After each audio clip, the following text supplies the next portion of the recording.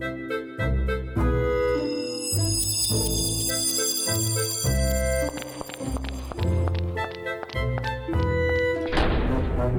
to Puzzling Company, your home for at-home puzzles and mysteries.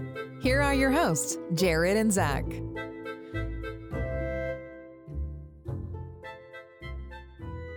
Well, welcome back to another episode of Puzzling Company.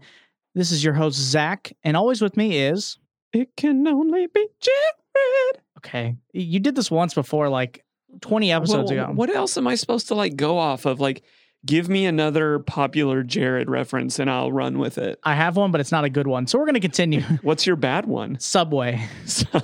That's the only other Jared I can think of. So you want me to come in with an eat fresh type of thing? Don't. That Jared's not a good guy. Anyways, but welcome back to Puzzling Company. On this episode, we are going to be discussing Taco Tuesday. How do you spell Tuesday? Twosday. And today is the only day that's the appropriate way to spell Tuesday. That's correct. In this game, Jared and I are going to be working for different organizations who are trying to solve this case and defeat the guacamole. The dadgum. I don't know what I dislike more, whether it's the Flower Bureau of Investigation or the guacamole. It's pretty rough. If you'd like to learn more about what we're speaking of, stick around. All right, Jared, I got to cut out a little early today. I have an interview. An interview? You didn't tell me about that. Where at? With Soup. Oh, nice. I've heard really great things about the Soup Shed off of I-24. So come on down to the Soup Shed. No, Jared. Soup is a society for the observation of unknown phenomena. They actually sent me my first case as a test. Take a look at this folder. Why is this folder full of pictures of me? Well, they are all about documenting the weird and bizarre. If you'd like a chance to join Soup, head on over to crackanutmysteries.com. How did they get this picture of me in the shower? Well, welcome back to Puzzling Company. We are now in the first segment of the show that is where we talk about the game. This is kind of a spot of the show where Jared and I get to discuss the things we liked about the game, as well as, no game's perfect. We'll put out some room for improvements in our opinion, right? This is not meant to dog the game. We love these games just as much as you guys. And we just want games to get better. So 100%. That's what we're all about. Jared, can you please tell the listeners at home or wherever they're at, what is this game about? So narratively, we have been assigned two different organizations that we are a part of who are collectively working to bring down the guacamole, who is this, how would you describe him, Zach? A thief of sorts, a bandit, a rogue-like figure. I would call him a master thief. He technically steals all of the guacamole in the world. It's one of the most heinous crimes, and we have solved a lot of crimes, but I can think of none more nefarious than this one. I'd also describe him as the mole from Super Mario Brothers' head on Sasquatch holding a bag of guacamole. There's a pretty awesome visual representation of the guacamole when you play this game.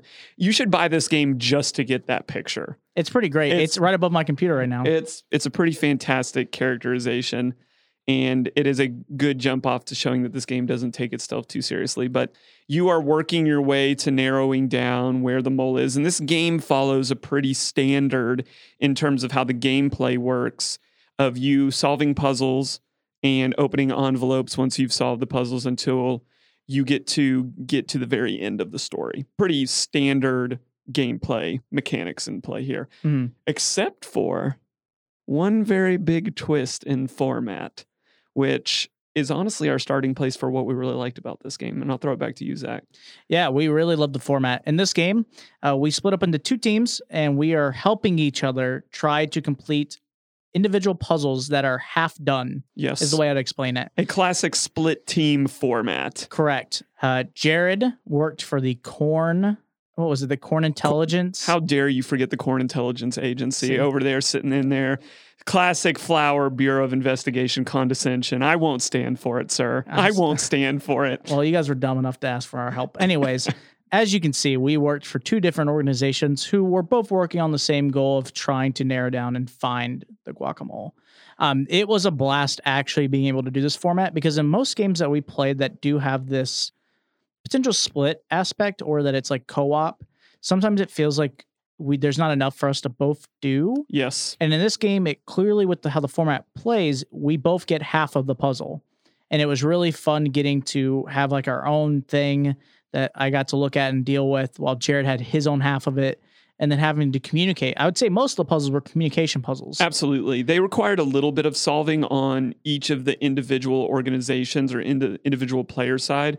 But yeah, once you knew what you were trying to do, it purely came down to communication. Yes. Also, to be very clear, they recommend you not to be anywhere near your partner when you're playing this game.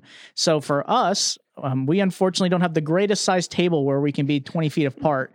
We decided to take boxes of audio equipment and build a barrier between us so that we couldn't see our. It was effective though. It worked. It worked great. And it's funny because depending on how you play this, there also is like a little bit of rivalry between the two organizations that are investigating it. And it doesn't distinctly say that, but that's just kind of how Zach and I operate as like, oh, we played together the entire game, but nothing was funnier after the game being like, oh, well, you guys were the dumb ones. You clearly needed our help, you know? It's because I feel like, you know, any classic crime show, you know, when the FBI shows up to the local PD, it's like there's kind of a little bit of a little disregard for both organizations. You know, it kind of turns into a little bit of like a pride festival. I don't want to use some other things that I'm thinking of right now. I also think it was like there was one puzzle specifically that I finished first, and I had to wait on you to understand how we were doing it, which that was a blast. Anyways, it was just a lot of fun. And then to kind of move on to another part that we've already kind of discussed, the tone of this game is hilarious. It's wonderful. Like, it's low stakes. It is and it isn't. Okay, it is and it isn't. Okay, all of the guacamole in the world being abducted and stolen is a huge deal. This was the highest low stakes game that we've ever played. Correct. The world's not ending. I mean, it is technically if you don't have your guacamole. I mean, yeah, let's define like what's world ending here. Like, slow down a second. But it'd be very tragic if the world just lost all their guacamole. Yes. But it's just a very light tone. There's a lot of puns.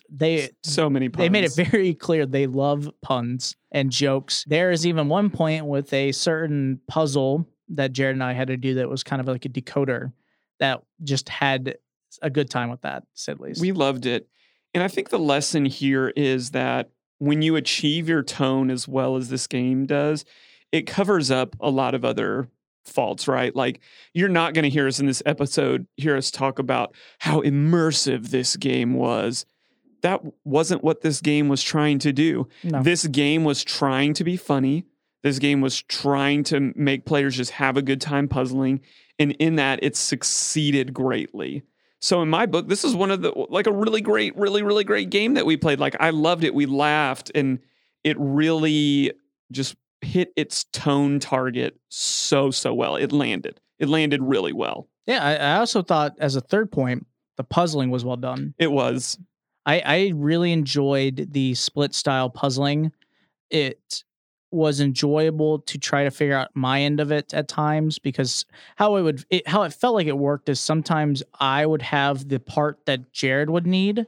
Specifically, like, Jared would be the person who has quote unquote the least information, and it would be on me to help set up their puzzle. And then it would work the opposite. Like, yes, I would have something clearly, it was like, I have no idea what this is or what I'm supposed to do with it. And then Jared would have to be the instructor to me, and we'd have to kind of communicate what I saw. Like, as an example, you might get some pieces of paper that have a bunch of letters on them, and you're like, okay, I have literal no idea how to organize this. And Jared's like, oh, well, I have this piece of paper that's green. And you're like, oh my gosh, me too. And then, you're running. Yeah. Well, and I want to talk about that a little bit, because I think this was done really, really well in terms of the split experience, because there was never a time that our puzzles weren't the same in formation, but different in information. And what I mean by that is every single time we got to a new envelope, the other person, even though they were looking for information, they could talk you through the procedure. Yeah. Because the puzzles were never different. Zach was never working on a cipher while I was working on, let's say, like a traditional jigsaw puzzle. Yeah. To where if he understood how bringing the formation of the puzzle worked, that he couldn't communicate that to me. Yeah. They never gave us different things. Yet the information and sometimes the process after you figured out how to put your information together was different enough that when you were now working on the communication aspect, it flowed perfectly. So it was really, really, really well thought out, in my opinion, because you can very easily screw up a split team experience, and it inevitably becomes one team working while the other team is just twiddling their thumbs. And that did not happen in this game. No. So A+ on thoughtful split team puzzle design. I thought they absolutely nailed it. Yeah. Overall, it was just, we had a blast. Like, we've talked about this before, but any game where we can laugh, where we can give each other a hard time, I think the world needs a mixture of low stake and high stake games to kind of balance each other out. I still think more great low stake games are out there. Would you agree with that? I agree. Most of what we play is high stake, lives are on the line. And again, don't get me wrong, I don't want to downplay Guacamelee. Like, the Guacamole is just an evil, heinous creature and deserves to be sought out and put behind bars. But man, it was just so goofy good. Yeah. So goofy good. Like, it was just a lot of fun to play this game. Mm-hmm. Zach, let's move now to talking about room for improvements. Where would you start the conversation on maybe where there's some things they could have done better, or where there's some missed opportunities? What would you say? Yeah, I'd say the first thing that we both thought of was the quality of the contents. Like, everything about it was great. The issue became it was all paper products. Like just straight paper. Yeah, like it was like you get like a cool folder that it comes in, but then when you open it up, it's 2 paper products, and then the next puzzle is a paper product. The third one's a paper product, and it ends up being the same medium, I should call it, of paper product over and over and over again. And that's not to say that they didn't use it creatively. Like, I felt like Puzzle to Puzzle. But if this isn't a split team experience, I think we would be riding this point even harder. Yeah, I agree. Like I said, I think we were talking about this earlier. What the game did so well is cover up that stuff enough that it didn't bother me as bad. Right. The format completely was the hero and did a great job and covered up a lot of things. I agree. Yeah, because it didn't really bother me as much when we played it. But afterwards, it was a thing of, like, when we looked at all the contents, and spread it out and talked about it, it was like, okay, it is 15 pieces of paper. Yes. It ends up being. There is an online element. I thought that part was great. And that had a little bit of different creative stuff in it and had like a good hint system. But yeah, I mean, in terms of the material get in person, it's just paper. And I think it's not, I don't mean this to be so much as a criticism as when I was looking back at it, I was like, oh, you could do so much more with this. Like, the design could be better. Not the puzzle design, just like the physical components, they could look a little bit sharper. And then I think this becomes like a much more high quality, sought after game. It felt like we think the content is good, and then we're going to try to keep this project as within budget as reason. It's interesting you say that, because I could think of, like, I don't want to spoil how the puzzle works, but I'm just going to say these and you'll understand it. Yes. It's like the lettuce and cheese puzzle. Yes. If the paper it was on was higher quality and made it look more like the product, I think that would have been pretty cool. It would have been fun. Yeah, it would have been. Yeah, I see what you're saying. So that's what I mean. Like, I think the puzzle, like what we're trying to keep saying, the content was great. Yes. It's just like, if that content looked a little bit better in terms of like upping the quality, like making it look a little bit more like the item that it's supposed to be and stuff like that, I think that would feed really into it, and people would love that. Yeah, I think this game becomes even better at this point, because again, it's the same thing in reverse. Like, sometimes there's really high aesthetic games, and that helps cover up other things. Mm-hmm. So, and I think the other point of this too is, like, we just have to compare sometimes apples to oranges. Like, other people for around the same price point are giving you more of an aesthetic appeal, of a higher quality item appeal. Mm-hmm. And that just has to be talked about. Yeah. The other thing that I would mention, and this isn't, I would put this somewhere in between a like and a room for improvement, is just a gameplay quirk that I would be aware of if I'm playing this game. This game has a lot of, I would call them section to section meta puzzles. Is that a fair way to say that? I think I know what you mean, yeah. So every time that you get into a new envelope, be prepared for it to follow the same pattern of having a meta before you get to the next envelope. That's not something that we've really run into before that took us a little off guard. Yeah, the game very much functions as we both have a split puzzle, we both work on it, we complete both our answers, and then you get a meta that goes, okay, you figured all this out, now add it all together and figure out what you need. Right. And then you'd solve that and be, congratulations, now open up next thing. Right. And then you do it again, and then you do it again, and then until you did the end. Right. And you think we would have learned, but it was every time you weren't sure if we were going to keep coming back to that format. And I liked it. Mm-hmm. Like, it made for some interesting puzzling that you had to keep aware of. But I would just throw that out there to anyone listening. I would say definitely play this game. It is very unique based just on its form and alone, and it's hilarious and punny and wonderful. But that's something to be aware of as you go through is it feels like sticking points, especially for new players, would be right before they're about to transition to the next envelope if they're not prepared for that. And I don't know if would you say that's an onboarding? You think that's something that needs to be mentioned at the beginning of the game? It's hard. I really didn't feel like it was that big of an issue, except for, and I say an issue, it only came up once in our experience that it really hit us that, to explain it without telling too much, Jared had been doing something at the same time as we were solving something else and he didn't realize it. Yes. And then in the hint system, apparently it's happened before. People are like, oh, we're solving this puzzle, and while you're doing it, you're supposed to see potentially something come up. And Jared didn't take note of it. So then it became like this weird thing that at the end we were like, oh, we didn't notice that. And we weren't prepared to deal with that again. But right, in essence, we had to rework a puzzle to get back to the meta answer that we needed to move on. Yeah, to get part of our meta. And it seemed like our interpretation of the hint system, which was, by the way, a good hint system. Oh, it's very good. Very good hint system. Was that, this happens a lot, so they threw this in there to make people aware who were getting caught up on that point. Mm-hmm. So I guess my only wondering, again, not against it as a means of moving the game forward. I thought it was actually quite clever how some of them were hidden. Yeah. But it was a question of like, I feel like people should maybe be aware of that on the front end. So you think like maybe in their introductory letter, it explains like you will solve 2 puzzles together and then do one puzzle together to. Yeah. And just the consistency of doing that every time. That is the exact format. Yes. Of the entire game. Okay. I could be way off. Just again, this is us having a podcast about our personal experience with the game. And that was a little bit of a sticking point for us. Okay. Yeah. I agree. Yeah.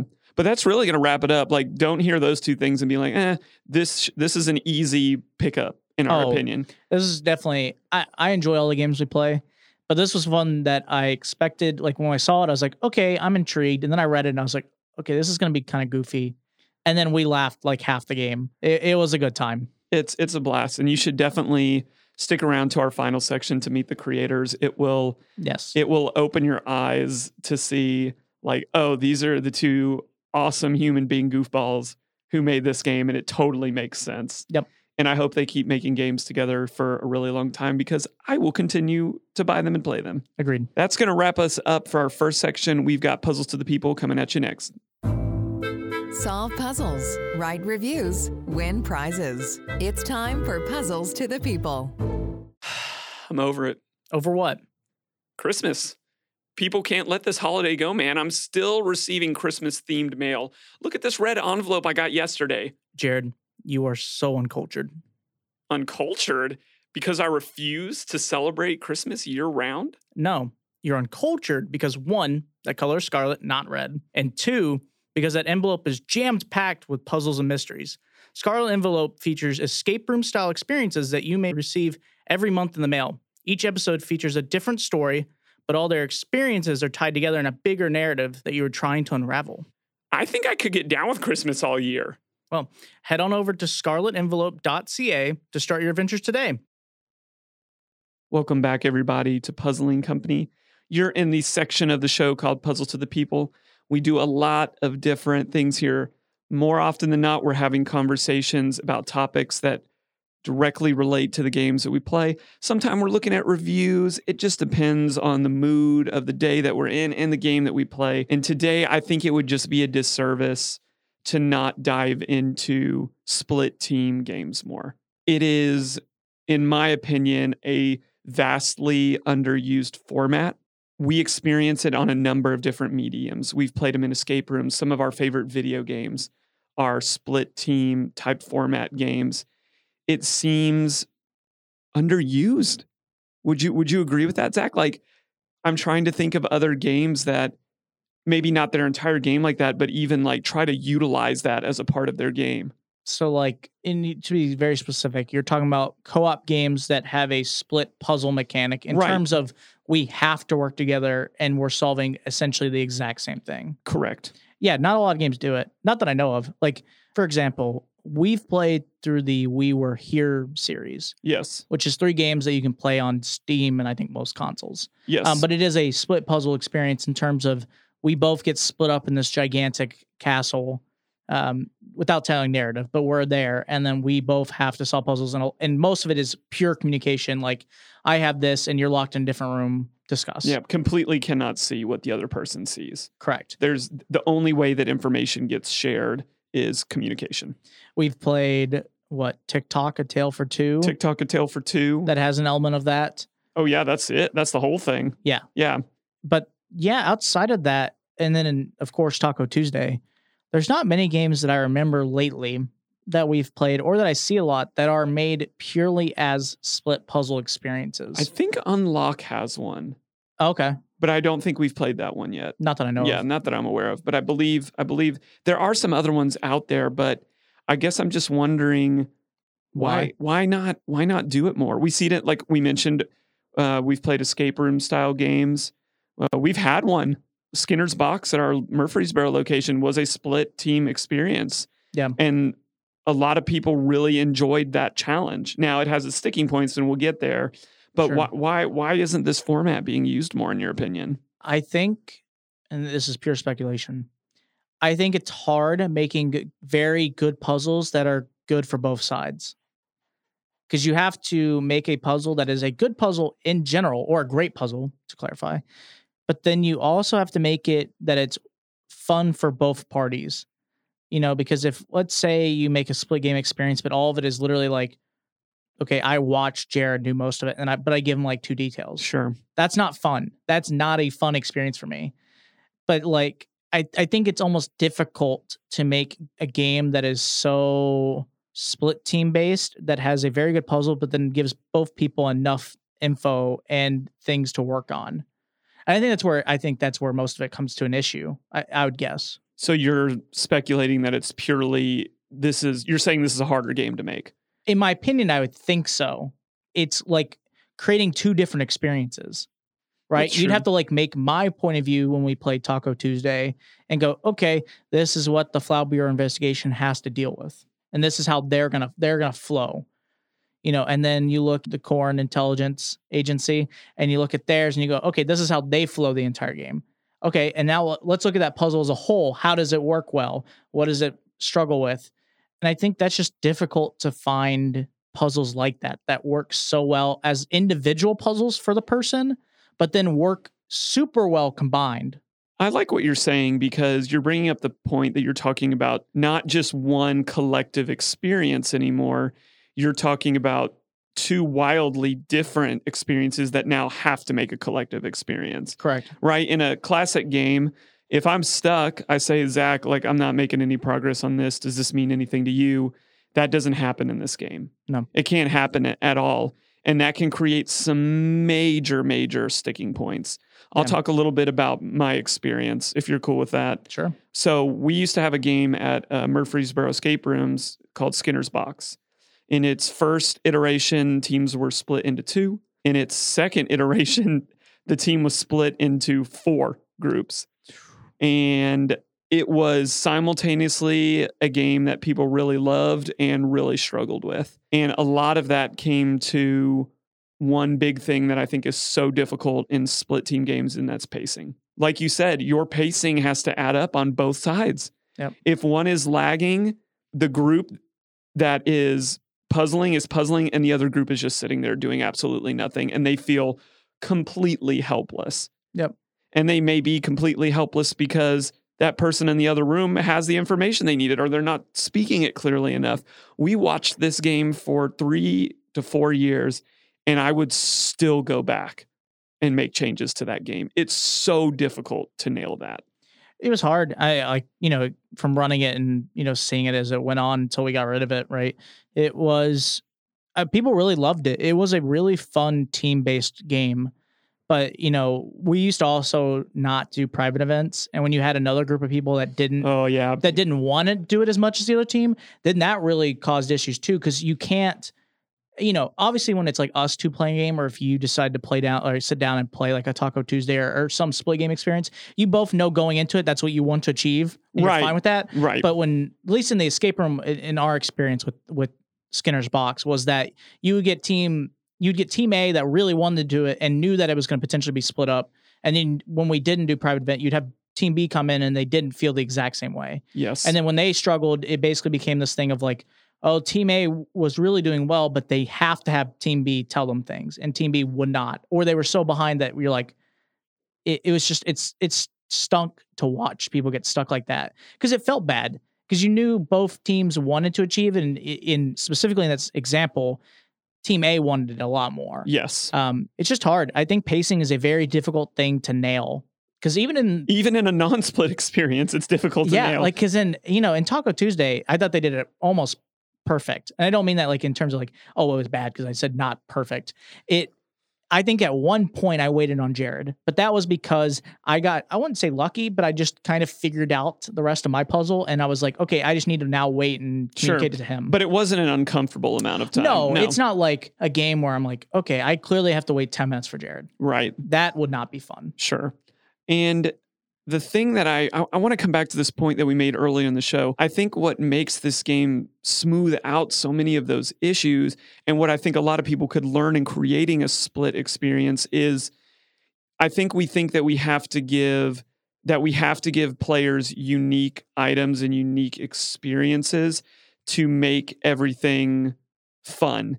But what we learned in Taco Tuesday, our favorite puzzle was the onion decoder. Not to spoil too much, it is a kind of ciphery decoding part of the game, but we both had a decoder.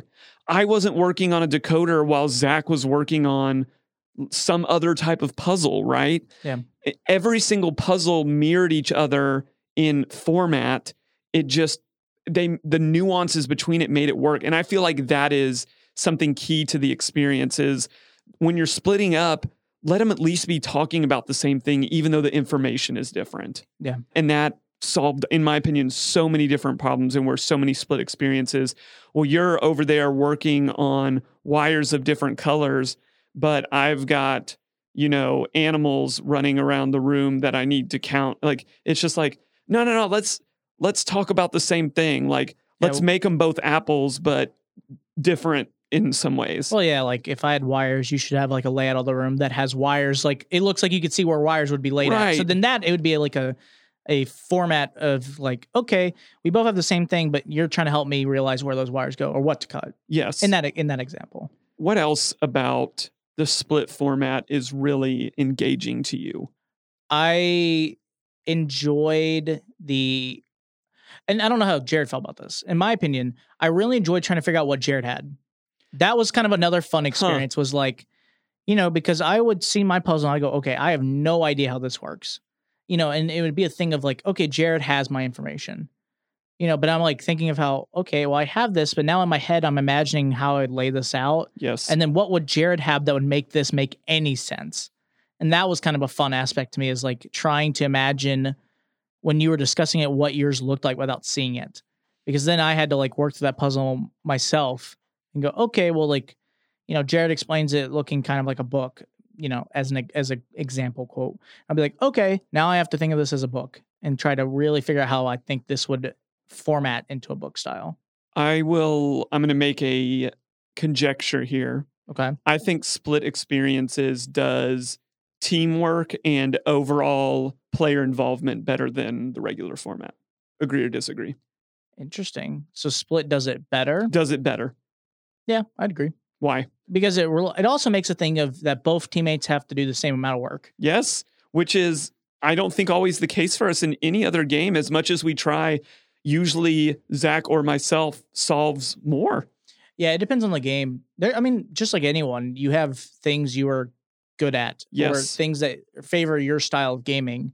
Like when we play like more puzzle hunty, I think I generally do more than Jared. But like when it comes to like Jigsaw or more like I would say tangible, like manipulatable Yes. puzzles, I think you do more. It's just like a thing that we both have our strong suits in, and that's fine. And in this game, like you said, what makes it better is that it requires both teammates to do the same amount of work. Yes. It's not a thing of like we're all working together and you go, okay, we're gonna work together, and then it ends up being like, I'm gonna make an analogy to a school project. Yeah. Where you're like, okay, Yeah. this is a teamwork thing. Okay, I go play football, so I can't actually work on the project. Jared, we're both nerds, but Jared is the nerd. Okay, Yes. Jared, you're gonna work Yes. on the project all week, and you're gonna like show it to me the day before, and then I'll research it. But you're gonna do 90% of the work, but I'm gonna be like, haha, I'm too busy right now. And then the girl that's like, oh, we'll meet up, for the meeting, she never shows up. So then you're like, it ends up being the one poor person does 80% of the project and the other people do like minimal. But everyone gets their name on it. But everyone gets the name on it. Yes. And that's how, in an example, that's how it works in puzzle games. It's a thing of like, Jared could do 90% of the work and I'm just like helping along in our experience, but we both complete the game. Yes. But in this game, we both 50-50 it. Yeah, there's just this nice sense of equality in split team games where even if you played this game, because it does recommend you can play it in even teams, the level of involvement that you're gonna get is you're gonna have to communicate, you're gonna have to receive communication.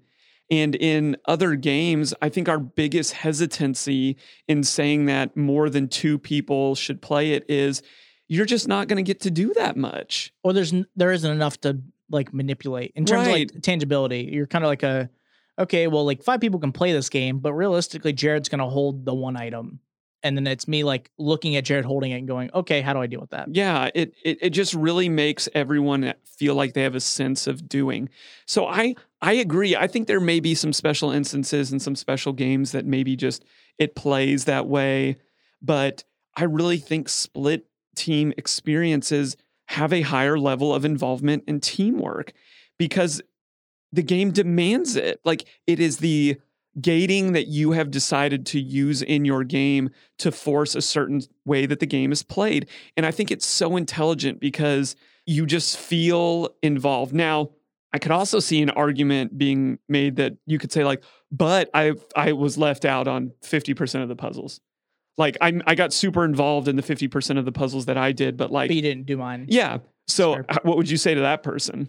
I mean, you could replay it and just do the opposite. I mean, you know the answers, but you wouldn't know how to deal with the puzzle. That would be kind of fun. Sure. But you are just as involved. Like I said, I would feel more of that way if I felt like I didn't do anything involved. You have a direct contribution to the other partner. It's not a thing of like, okay, I didn't like help him really and he solved this puzzle. I clearly had to tell you to do your puzzle. And then you had to tell me clearly to do mine. So I don't feel like I'm missing out on much because yours basically would just tell me more information. Sure. So to that person, I get it. Maybe you want to replay it and see the other person's side. You gladly could. But I think it's really more of just, it's the same thing, but just more info. So you're not really missing out on much more of the puzzle. The one other thing I would say that I could argue against split style games, and this is only in terms of the solo player, you cannot do this. Right. That's interesting. Because, as much as people we know that like playing together, there are people who only play solo. Yes, there are some solo only players. Totally. So this game can't work for you in terms of how it's meant. Right. You could, I don't know how you'd play this split by yourself, but it's, I could argue like, okay, well, you want to create more split games, but you also have to take care in mind of the people who only play by themselves. Because that's a lot of people. They just play by themselves. They try to solve their puzzles, That's just they them. take it at their own pace. Yeah, they take it over time. That's just how it works. So for them, having way more of this format won't help them. But you could argue right now, like the solo player has the best experience in terms of games available to them. Sure. Because I would say 99% of games are made for the solo player. Sure. And then there's a small bit that are like pure teamwork only. Like you need 2 to 6 or whatever the recommended amount is. Right? Absolutely. But I'll wrap it up asking you this question because I do just love this format so much. When we went on our little escape trip recently with the rest of our staff, there were 6 of us. Yes. And we played 9 games in a row all day. It was a blast. Yes. Were there moments in that you felt like you didn't have a equal or a desirable level of contribution? Yes. Why? Just the style puzzle, or like in the example we had, right? Level of people we went on the trip with, but we had some people who were like newer to our group, and I didn't know how they function in terms of that. Or like it's the whole discussion of what you're good at. You know, I'm really in escape rooms. Jared will tell you, I am the scavenger. I'm the person that if you lose your keys, I can find them for you. That's it. I'm the mom. I just, I find your keys where you left it and all that jazz. And in the games we played, scavenging was not important. No, that's true. There wasn't a whole lot of seeking. So that's the part that was frustrating in terms of like what I'm really good at finding very minute details. It did happen actually in a few of the games we played. Specifically, Bank Heist actually came into play a good bit. But in the other games, it didn't matter. And specifically, I'd say Abduction is a game that we played. And in that one, I felt like I did nothing for about 35% of the game. Like, absolutely no. I sat around and was just like, what's going on? Same with when we played Shock and Awe, just because of a mechanic that's in that game. But we had a lot of people, but I didn't do much for a lot of the games. And I think a lot of it's just, there's not enough for everyone to do too, Sure. right? If we're all 6 people are doing, let's say, this, puzzle where we have to put puzzle pieces together to show like a map, right? Only a certain amount of people can touch the screen that this puzzle pieces are on. Only so many amount of people can touch the puzzle itself when it's not huge. So it feels awkward when there's like 6 people huddled all over each other trying to mess with like, let's say 20 pieces, right? It doesn't work. So someone has to it feels like someone has to sit out to give space. Yes. And then that person does like observing or does some other role. Yeah. I bring all of this up just to say, I know we're talking about escape room experiences a lot in this episode, but all of this I think is just in the pursuit of saying like the format that you use is going to determine a lot of different things. Split, what it does really well is force involvement and teamwork. So if you're out there and you're wondering, I would encourage you to even just mess around. If you never publish it, great, but mess around with the mechanics of Split and maybe even borrow some to put in a traditional format game. I think it does things that a traditional escape room cannot because there is no hard boundary, right? Sorry, I don't mean to cut into this because I know this is going along. I also think this is the perfect format for people to play with friends that never played escape room at home puzzle mystery games. You know why? Because no matter what, if I'm the most experienced at home puzzle mystery person and you're not, we have to work together. That's true. And that honestly excites me more about this game is like, I could take this game and take it to a friend who's never played them and be like, okay, let's play this. And there would be no real, they might struggle a little bit more than I do, but at the end of the day, they have to, they're forced to do as much as I do. They are. And that's fun because they don't feel like it's Zach carried me through all of it. Right. Zach solved 90% of the puzzles. Zach's so smart. I know. He's so handsome too. Wow. All that jazz. You're really amping up. Usually the humble brags are just about like our in-game performance. And I'm just so cool now. Now physical attributes, like the sky's the limit. I'm a god, I'm kidding, of course. Well, that's going to wrap us up for Puzzles to the People. Hang on, we got questions for creators coming next. There are some awesome people who make the puzzles we love to solve. This is Questions for Creators. Dude, I played the best game last night. Jared, I thought we played all our games together. Well, traditionally we do, but this game was designed to be played by yourself. It's called Box One, and it's a new game from Neil Patrick Harris and Theory 11. Jared, I'm hurt. What am I supposed to just believe that there's clearly this made up story of a game that's meant for only one person? And you couldn't even come up with something more clever than just Box One. Okay, you know what? I'm done. Call me when there's a Box Two. Well, if you're not salty and you're looking for a truly awesome single player experience, head to your local Target to pick up Box One. If you don't have or know what Target is, beg Angela Lawson Scott to ship you a copy internationally. Well, welcome back to Puzzling Company. We are now in the section that is Questions for Creators. In this section, we get to talk to the amazing people who contribute and create the games that we get to play on this show. We did get to play Taco Tuesdays, so we get to talk to 2 amazing creators that we had a blast to meet, and we are excited to have you guys get to hear what they said. So let's get right into it. So can you both tell us about yourselves and a little bit about the company you work for? Well, I'm Mark Larson. I've worked at Trap Puzzle Rooms now for right around 4 years. I've been in the escape room industry for a little over 5. And yeah, at Trapped, I'm currently our project lead, doing a lot of designing on new projects, conceptualizing a lot of new things that we do. Before the end times, I was our remote experiences designer and manager. So I dealt with anything that wasn't at our physical spaces. So we've got like a Mystery Night set. We've done some custom events. We ended up building an ambulance escape room in Anaheim one February randomly. Do lots of cool, fun stuff. Currently, I've designed most of our audio escape adventures that we have online, as well as working with Amy on a lot of the Trap Takeout stuff that we've worked on, and various projects since then. Before that, I worked in the board game industry for about 5 years. And my background is in both theatrical design and mathematics, which puzzles are kind of a happy medium between those two. It's been fun. And I am Amy Perkle. I started working at Trapped in the very beginning, like 10 years ago, I think, building the physical escape rooms, the in-person escape rooms. And then I also left to work in the board game industry with Mark at the same company. That sounds like I left to work with Mark. I didn't know Mark. That's how Mark and I left. That's how we met. But anyway, and then came back to work for Trapped, and then I've been working with Trapped again for about 5 years. So before I worked with board games, I was a carpenter for Trapped, and then now I am the project manager.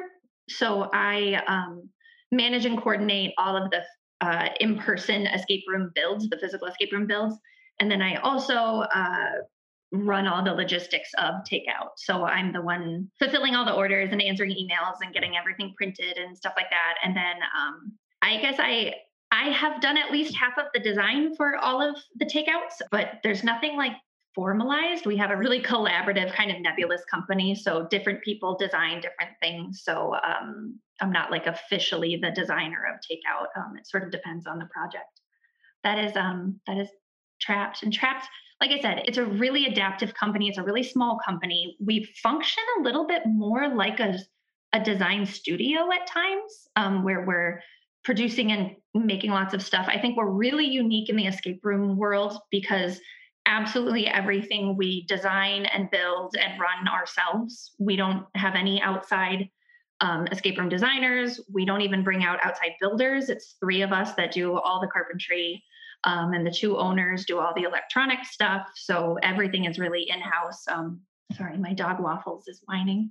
So yeah, just a really, you don't want to be that company that's like, we're like a family, but it definitely, because their owners are mother and son, and it's such a small, tight-knit crew, it really is a very good collaborative thing. And most of us kind of go way back. Most of us come from theater and did theater together. Gabe, the artistic director, and I went to undergrad together. So it's just a really great company to work for. You guys have escape rooms as well as like varying digital experiences. What do you think the advantages of your takeout products have over your other style of games? Biggest advantage for me for takeout. So we, like you said, we have all kinds of different experiences, especially if you count the ones like the Mystery Night live event things that we did before the pandemic.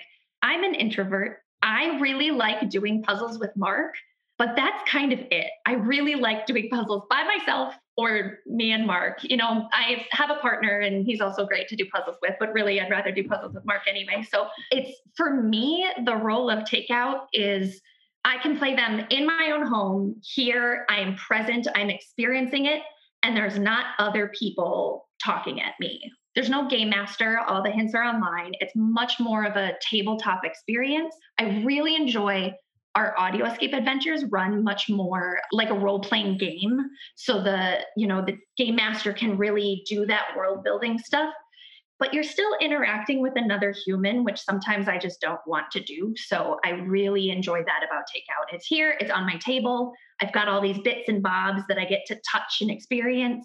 I've got hints online, but I can do it all on my own. And I like that about takeout. I don't know that's necessarily like the one selling point, but it's also one of our only products that you like get a thing that you keep.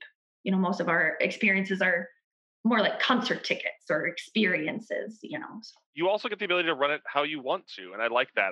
There's no time limit. I don't have to kick you out after so much time or like get you through the experience more quickly. We rarely kick people out of our actual escape rooms or our audio rooms. We just try and make sure they see everything because You're not going to come back to see the ending again. I don't want to ruin the full experience for you. We've got cool endings. I want you to see them. But with Trap Takeout, we can design stuff that's has a much wider range of playtime and difficulty, and players can kind of approach it how they want to. You want a long marathon day, you're going to play a huge game all at once, go for it. If you want a couple puzzles here and there to kind of pick on over a couple weeks, fantastic. Our new product that's coming out, I'm sure we'll talk about more in a bit, does that really well. It's got almost 30 puzzles in it. You can play it one a day. You can play gorge mode, as we call it, to play them all at once. And I think that flexibility to kind of meet people where they want to be is a really nice advantage of the Trap Takeout stuff. It's just fun to get stuff in the mail, right? Yeah. Like I got a lot of Lego sets that I ordered just because, like, I just want a package. Just send me some Legos. Yeah. It's so fun. Yeah. Why go the route of making such a fun, goofy, low stakes game? Obviously, you can go any route with this that you want, but it seemed like you guys really enjoyed putting this tone of game together. That's who we are, I think. We like having fun, and we like having that moment of play added to these puzzles. You're not going to get a sense of immersion from playing the set of puzzles at home. You're not actually saving the world. You know that. So why try and force yourself down that path, like the serious thing? We want you to have fun. Like, we want puzzles to be fun. We want puzzles to be enjoyable and engaging. And we're going to add some lighthearted humor into that too, because we think that just makes even more fun product, at least for us. It's something that's different. We don't see that a lot. And we like laughing and having a good time. I think, yeah, that's a main draw of it. I think it also goes to what Mark was saying about the flexibility of these puzzles, and you can experience them how you want. That if we build in that humor and that fun, it sort of lends itself well to players having fun. And there's no timer on the website. There's no score system. We just want a really fun and rewarding experience. And you're being challenged. They're puzzles, like they're hard, but we want it to be fun, difficult, not brain burning or doing homework difficult. We just want this to make it all feel more accessible, kind of take itself less seriously. I think puzzles as a whole and as a culture does tend toward the cerebral, you have to take yourself very seriously and decipher this whole cipher type thing. Like, I like keeping it very approachable. And even if our puzzles, some of them are difficult, as long as those hints supplement it, so kind of anyone can play it. I think that's the goal. But yeah, the short answer, like Mark says, it's just us as a company. We just don't take ourselves very seriously. And I think everything we've ever made, our dozens and dozens of experiences, all have at least some puns in them. Like, we just can't help it. I've been working on writing a book for an outside company, and I was like, okay, this isn't a trapped thing. I can't make every answer a pun.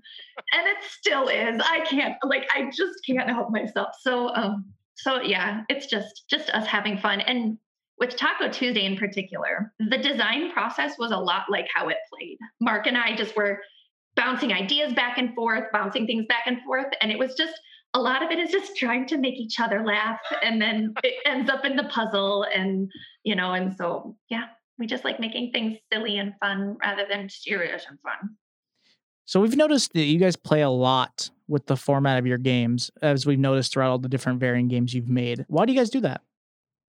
Takeout is kind of inherently experimental. I don't want to say we don't know what we're doing. Like, we know how to design things, but we are not at heart a production and distribution network hub thing. Like, we're not a publishing company. And with our audience, with the types of people who like us and like our things, they like a really wide variety of puzzles. So it kind of gave us the freedom to make each project its own thing. So the Spielberger box set and the Retro Rad Pizza Adventure are a little more comparable in structure, but Taco Tuesday is definitely unique in the two halves. And that came out of, it was the pandemic, right? We wanted to do things that could be played remotely, because we got that feedback from Pizza that it was like, I really liked playing these, but I really miss my family and I really want an experience I can play with my family. So that's where Taco Tuesday came from, is we wanted something, obviously it can exist outside of the pandemic, but it was really because of the pandemic that we wanted something that you could play over Zoom and be working together, not just doing the same puzzles in different locations, but actually doing a unique puzzle that you both needed to collaborate on. And then the puzzle that we're launching today, or the product that we're launching today, is another different structure. It's structured more like an advent calendar where you're doing a puzzle a day, counting down to an important event or occasion like Christmas. But you don't have to do it for Christmas. But if you got one now, you'd get it in time for Christmas type of thing. Yeah, and we'll probably continue to do that. Obviously, some products will be more straightforward. It's an escape room in a box, it's a puzzle box, like a lot of puzzle boxes. But because we're so small and flexible, it gives us a lot more freedom to play with the structure of it. And we don't have to worry as much about like, oh, but does this fit in this line and this precedent that we've set? We can just kind of make each thing its own special experience. It's a big push we kind of had when we pivoted to things during the pandemic. We had to close our physical locations down and try to look at like what we could do. So we have all the audio rooms and Trap Takeout. We had an avatar room and the puzzle hunts and stuff that we've done during that time. And whenever we did stuff, we really had that kind of cognizant thought of how can we utilize this medium in a way that we can't in our physical rooms. So what are things that we can do that we can't do in our, the cool physical spaces? So like our audio rooms, how do we capitalize on the fact that I don't have to care about physics or time or location and all of those sorts of things. How do I maximize the play space that we have there, despite its limitations? I can give players superpowers. I can make you travel through time and manipulate time in cool ways. I can have a whole bunch of actors that one narrator plays that we can't afford to do in a physical room. The same way with with Taco Tuesday. It was how do we make this cool thing? How do we make a game that is inherently played by people that aren't at the same location? What does that look like? How do we structure that experience? And I really just love Taco. I think it does some cool stuff and it forces people to think about how to solve puzzles in a very different way. Also, as much as we like making new and unique things, there's a good chance that at some point Mark and I will make another thing the same structure as Taco. I hope so. We had so much fun. Yeah. No, there's a lot of communication puzzles that I would love to do that Taco, I think, really does well. Exactly. And it's just my jam. Mark and I played through all the We Were Here games. And then also when I make Legos or Lego, I really like my partner and I, one will have the instructions and the other will build it. And we'll have like a GM screen in the middle. So we even make just building Legos into a puzzle communication challenge, or games like, I don't know if you've played Team 3, but that's another one that is kind of a communication thing. Add Team 3 to your list. It's great. Yeah, you should add Team 3 to your list. So in your opinion, what makes the difference in a good puzzle to a great puzzle? For me, the difference between a good puzzle and a great puzzle, and Mark and I talk at length about this because we'll do like the MIT puzzle hunts and stuff together. And after every puzzle, we talk about it and what did we like? What did we like about that? So, but for me, it comes down to kind of the elegance of it. I want there to be lots of details that feel like noise, and then they all come together. So if there's a receipt, I really want the prices to end up mattering. I want the items to end up mattering. I want it all to sort of come together, but also be diegetic. So, and that's really hard as a puzzle designer, especially in physical escape rooms, even more than tabletop experiences, is to make a world feel fleshed out without having red herrings. So that to me is what makes a great puzzle, is having these really detailed worlds, but have all of it matter. I have really different thoughts on red herrings than a lot of people, and it's probably because my background is in theatrical props and set design. So I sort of think everything that's there should serve what's happening. And if it's not necessary and it distracts, get rid of it. But if it's not necessary and not distracting, I think it can stay. And that's where a lot of puzzlers are if you don't use it, it shouldn't be there. But I digress. But yeah, Mark, you should talk because you're better at talking. But you hit it right on the head. I think that's a big part of it is you start off getting lots of things that you just don't know what to do with. But in the end, everything is useful and everything has a purpose. And you can follow that kind of line of thinking that whoever made this puzzle went on when they made it. I hope you think about things like this, and I hope you kind of chain these things together. I've often said, I would rather have a good puzzle that's too short and too easy and I kind of forget about, than a puzzle is reaching but doesn't quite hit it and is too difficult and I get frustrated and I can't think about anything else. It just ruins the energy and flow of stuff. So as much as I love talking about good versus great puzzles are still good. I'm not mad at a good puzzle, but yeah, hitting that great puzzle, it's sometimes flash in the pan. You just try something and sometimes it works, and sometimes you try something and I have on my Dropbox a puzzle graveyard folder that I shove all the puzzles that are like, here's a good idea that just doesn't work right now. Like I can't figure out how to make it work, or it doesn't fit the what we're doing. Like we want a bunch of 15, 20-minute puzzles, and this one's an hour. It goes in the puzzle graveyard. I'll find a spot for it later, or as I've had more time to think about it, it'll come back out. So I think that's another trick of, because we design so much stuff, I have that luxury of being able to just save stuff all the time and like, no, I'll use it in the future. I don't need to shove it in now. I'll find something that works better now. I think that's also part of what's really kind of works a lot with trapped puzzles is that I think we try, not that other puzzle companies don't do this, obviously, but it's really important to us that the content of the puzzle and the structure of the puzzle feels thematic. So obviously the content is going to be thematic because it'd be almost weird if it wasn't. But it's also important to us that the structure of puzzles makes sense with that experience beyond stuff like Taco Tuesday, where the structure is so part of it. But even in our other things, we've had puzzles that are like, this is so good, but it feels like it wants to be in like a crunchier experience, or it feels like it wants to be in something different. So we'll scrap it and save it, and we save those things. But yeah, and that was a big thing with our one that's coming out right now. Our new takeout is that the puzzles all wanted to be about the same length. There's a lot of variety within that because, again, it's not a physical escape room where you have a timer, so if we say, 10 to 15 minutes, if it takes you 17 minutes, it doesn't matter. But that we wanted them all to feel thematic, the flavor text should make sense but be interesting, but also sort of cue up the answer, but it also should kind of give you a hint or a starting point without feeling like it's giving you a hint or a starting point. And then the structure of the puzzle, where ideally both the structure and the content are thematic. And then the answer ideally is also thematic, but then obviously the best puzzles like have thematic answers, but then build to something with the meta, which is always just super hard to do, but so satisfying when it's done well.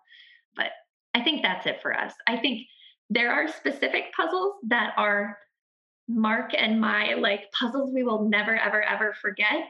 But even then, it's not necessarily because they're good puzzles, but because something about it is so memorable. I hope he's thinking about the same puzzle that I am. Wait, what am I thinking of, Mark? I don't even know what context. We talk about so many different contexts. Like I'm talking about an MIT puzzle. No, was it MIT or Galactic? It became our national anthem, Mark. It became our anthem. It's in Galactic Puzzle Hunt's 2019 hunt. It's called Unsafe. It is a text adventure puzzle. It is one of the best things I've ever played, and it gave me the most. It took us, I think, like 10 or 12 hours collectively to solve it. It was a long. We also needed a hint on it because we didn't just like Google things. But once we got that, once we had the first aha moment we got, the second one, the hint, I don't think we ever would have gotten, but I was not mad at it. We were stumbling around in the dark for like 4 or 5 hours, which again, puzzle hunt style puzzle, they're designed to be like these long things. Like that's part of the buy-in when you do these. Oh, but it was such a, like, we got to points like, can we do this? Oh, we can do this. Oh, we did that. And then the whole puzzle opens up and it was just amazing. I think it also, that kind of something you said kind of clues into, not necessarily the difference between a good puzzle and a great puzzle, but kind of a good puzzle and a bad puzzle, is when you get a hint, that feeling of, that's cool, I should have figured that out. Yeah. Like, that's a good puzzle. It's always the worst when you get a hint and you're like, really? I mean, maybe I would have thought of that, but when you can just tell that it's like, and I do this sometimes, it's like, this is how my brain works. So this is really obvious. I'll design this puzzle and people know to do this because that's what I would do. But everybody's brains work differently. And that's where, play testing is really important. And that's where I think the bad puzzles come in, is you can just tell they weren't play tested enough and weren't seen by enough eyeballs. But I think we're just very cognizant of that, again, being such a small company, that we try to make sure that it makes sense to not just our specific troop of brains. Yeah, and we've run a lot of the stuff too. So we see a lot of players play stuff, which is nice. I used to run our Mystery Night series, which is similar to Trap Takeout, but it's like a mix between escape room, Trap Takeout, and pub trivia. So we'd play them in local bars and stuff. People would come for like 2.5 hours and play through a bunch of puzzles in a big wooden crate that they have to unlock throughout a course of night. So be able to watch people play those and kind of get their feedback has been really nice.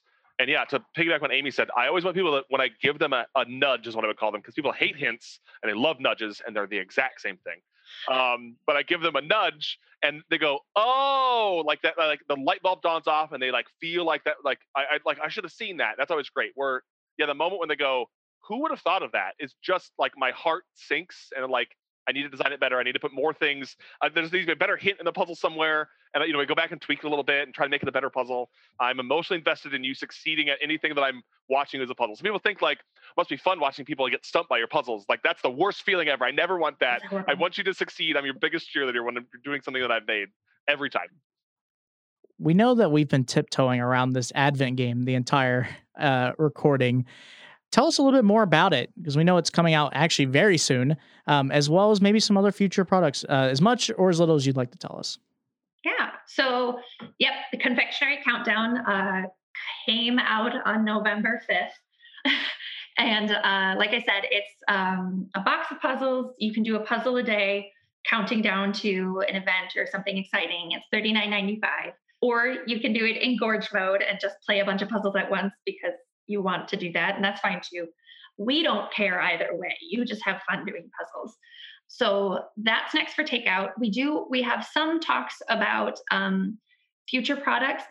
So the one thing that I will just say, because we're a very small, very adaptive company, we don't have a lot of long-term plans. We sort of look one project in advance. So some of our this is what's on the horizon might not be super satisfying, because it's like, this is what we're doing next. And after that is just a wasteland of questions. We do have one project that we're looking to see if we can launch in December, which would be the mystery nights that Mark talked about, seeing if we can convert one of our mystery nights to be a takeout.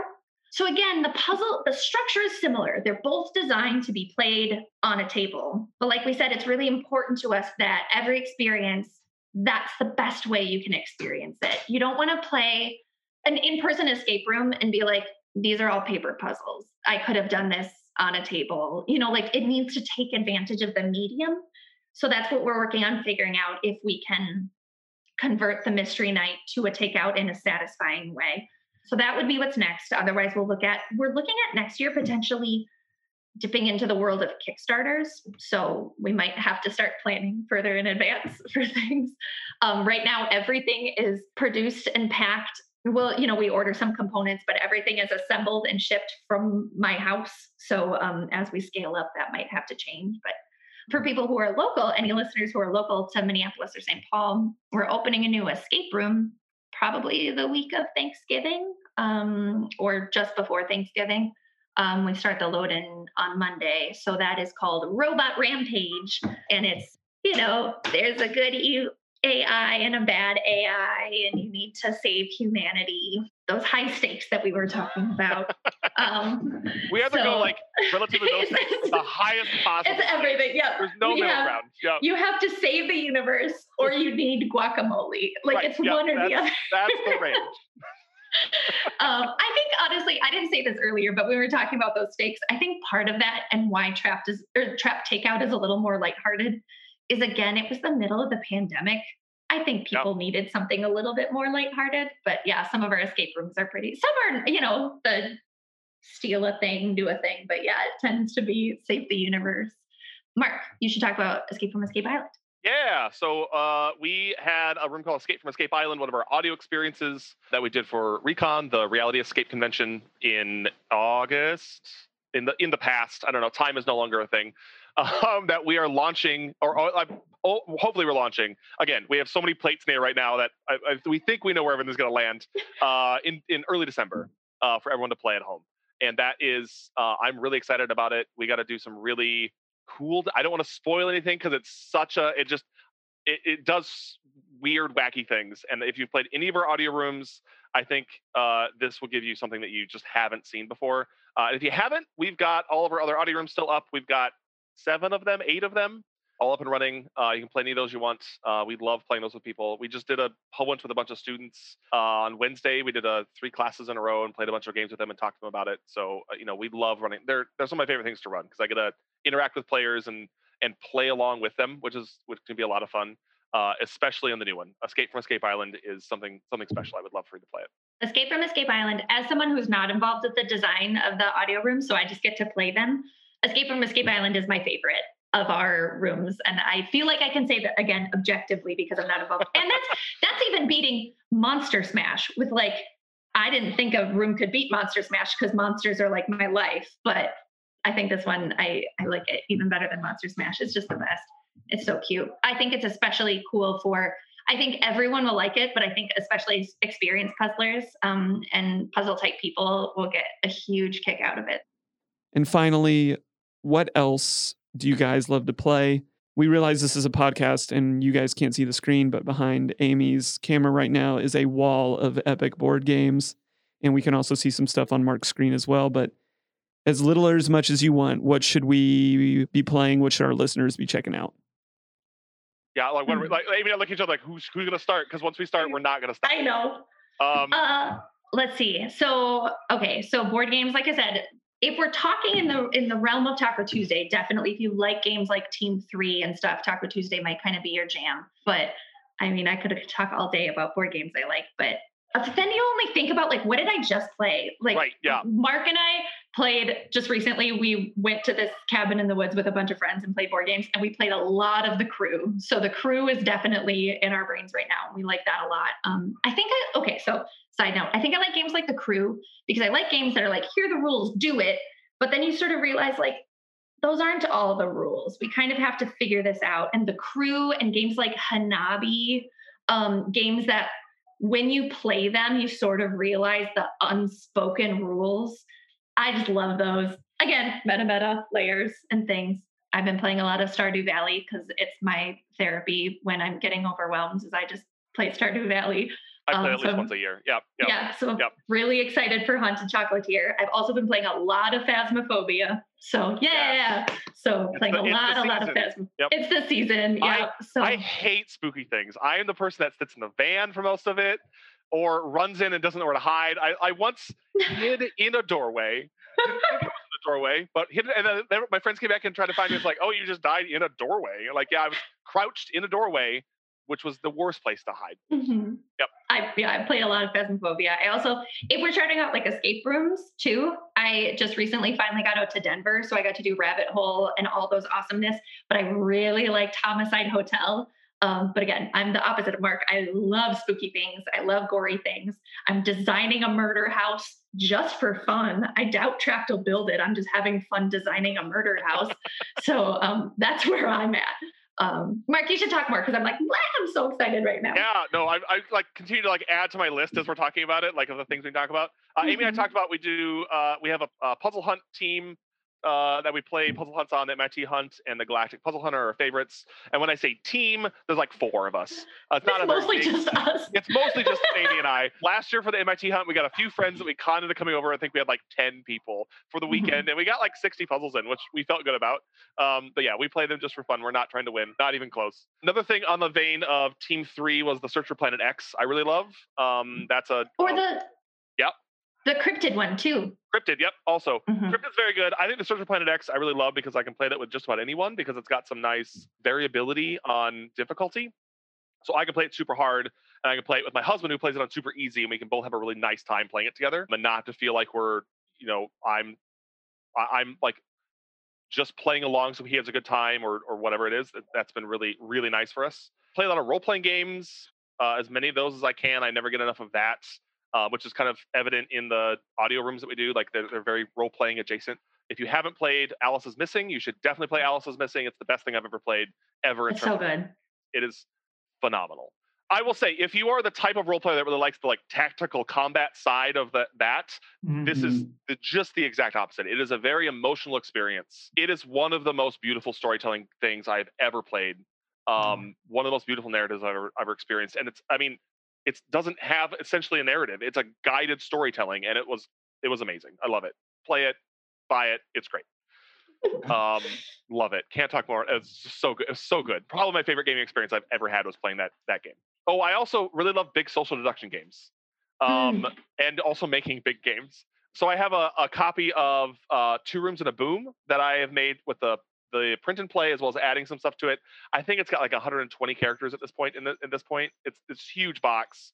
I made a big werewolf set for we went to the cabin in the woods and played that. It's got 45 some characters in it, and now there's a whiteboard behind me that's got like little, you can keep track of things. And I love social deduction games, but I also like making for some reason banking big versions of them. I don't know why. Okay, I talked for a while. Go, Amy. I saw a few things, but we'll get back to me later. Go. Or big versions of not big games, like your copy of Toot Toot or whatever. Toot Toot. What is it actually called? Something Rail? Is it Rail Pass? Rail Pass? I think we always call it Toot Toot. Anyway, yeah, I've been playing mostly video games and stuff lately, but I've mostly been doing research for my book, so haven't let myself play a lot of new things. So that's why a lot of the things that I might reference are a little bit dated. But yeah, Cracks of Quedlinburg. That's a great game. Fun. Just anything kind of push your luck. I also really like games like paperback, like spelling games, like Scrabble, but better. Word, because that feels like puzzles. Or like on the realm of word games, Letter Jam or Trap Words. Really like those ones. Love me some. In terms of video game, I play tons of video games as well. Anything Legend of Zelda, I will play until I fall asleep. I recently played through The Return of Obra Dinn to Amy's suggestion, and if you haven't played that one yet, I played it once and wasn't in the right mode for it. It was a little slow for me, but the second playthrough was phenomenal. It's very good. If you want a good puzzle game, play that. I've always been a big fan of the Myst series. I grew up with that. My dad was a teacher, and so for Christmas, if there was a new one, he would get it for me for Christmas, and we'd spend the week of like Christmas break with moving the TV over to the couch with a table and sitting there and playing it together. And so yeah, if you haven't played those, play the first 3. You don't need to play the last 2 of the series. You can just skip those. But I think those hold up. They have a new one called Obduction, which came out 4 or 5 years ago now, which is quite good. And they have a new one coming out too called Firmament, which I'm excited about, that I backed on Kickstarter and should have gotten last year. They're still working on it, and that's fine. I don't care. Just make it good. Work on it as long as you want. I'll be here. Yeah. Mark, what was the jigsaw puzzle you got me? Yeah. Yeah. For all of you listening in audio land, I'm pointing at them. They're behind me. The Magic Puzzle Company. The Magic Puzzle Company puzzles. So good. And I'm not like huge into jigsaw puzzles, but they're I am. They were just a lot of fun. They're cute and ton of fun. If you only want one of them, get the Magic one. The Mystic Maze is the best one. Hands down the best one. It's a ton of fun to put together. It does some cute things. It's great. I love it. I think that's some cool stuff. Yeah. I will say, I've had a lot of fun. This was great. Thanks for having us on. Yeah, thanks for having us on. I love talking about puzzles. This was a delight. Mark and Amy, we appreciate having you guys on the show. It honestly was a blast to get to talk to both of you. I love all the interviews we have, but I had a grand time talking to them about the games that we had on the show. Just as, again, thank you for coming on. Jared, if you want to support them, where could you buy their games? Yeah, you can go to trappedpuzzlerooms.com. It's actually based out of Minneapolis if you're up in the north. But you can get a host of different games there. They have, as they talked about, other games under their Takeout, which is their at-home subgenre. There's a lot of different cool games in there that you can check out. But that's where you can go. You can also find them social media at Trapped Puzzle Rooms. So be sure to check them out. This was a really fun and a really unique game. Yeah, and you're probably asking yourself, well, Zach and Jared, we love you guys. How do we support you? Well, there's multiple different things you can do. First, cash. Cash is a very nice one. If you want to send me money, go for it. You don't have to do that. But more importantly, Zach, the thing that we love more is for you guys to go to wherever you listen to this podcast. If that is at Apple, if that's, or if that's iTunes, if that's Spotify, Google, Spreaker, Stitcher, any of the formats you listen on, and just leave us a 5-star review. Just tell us how much you've been loving the podcast. We very much appreciate it. You can also follow us on multiple different social media platforms. One is Instagram at Puzzling Company, and the other is Facebook at Puzzling Company. Also, shoot us a message. We love talking about these games, and we have enjoyed so many good conversations with all of you, just talking about the games we have on the show and things going forward. Zach, the question I always ask you, what are we playing next week? Is one of them going to be involving a cat? Yes, that is true. Oh my gosh, I actually know this one. Okay, so we will be discussing 2 different clue boxes. That's correct. From ID Venture. That's correct. What? Do you even need me anymore? Nope. Welcome to Zach's Puzzling. No, but we'll be talking about Davy Jones' Locker, I believe is what one of them's called. That's kind of one of the rough themes of one. Yeah, of them, yes. And then the other one's Schrodinger's cat, if I'm not mistaken. Yeah, Schrodinger's cat. Yeah, the box. You're all there. Yeah. But we'll be covering those next week. I'm very excited to talk about them. It's going to be fun. Well, this is going to be it for Puzzling Company for this episode. For Jared and Zach, we will see you guys next week. See you guys. Thanks for listening. Find us on social media at Puzzling Company and online at puzzlingcompany.com. Check back weekly for new episodes. Until next time, keep puzzling.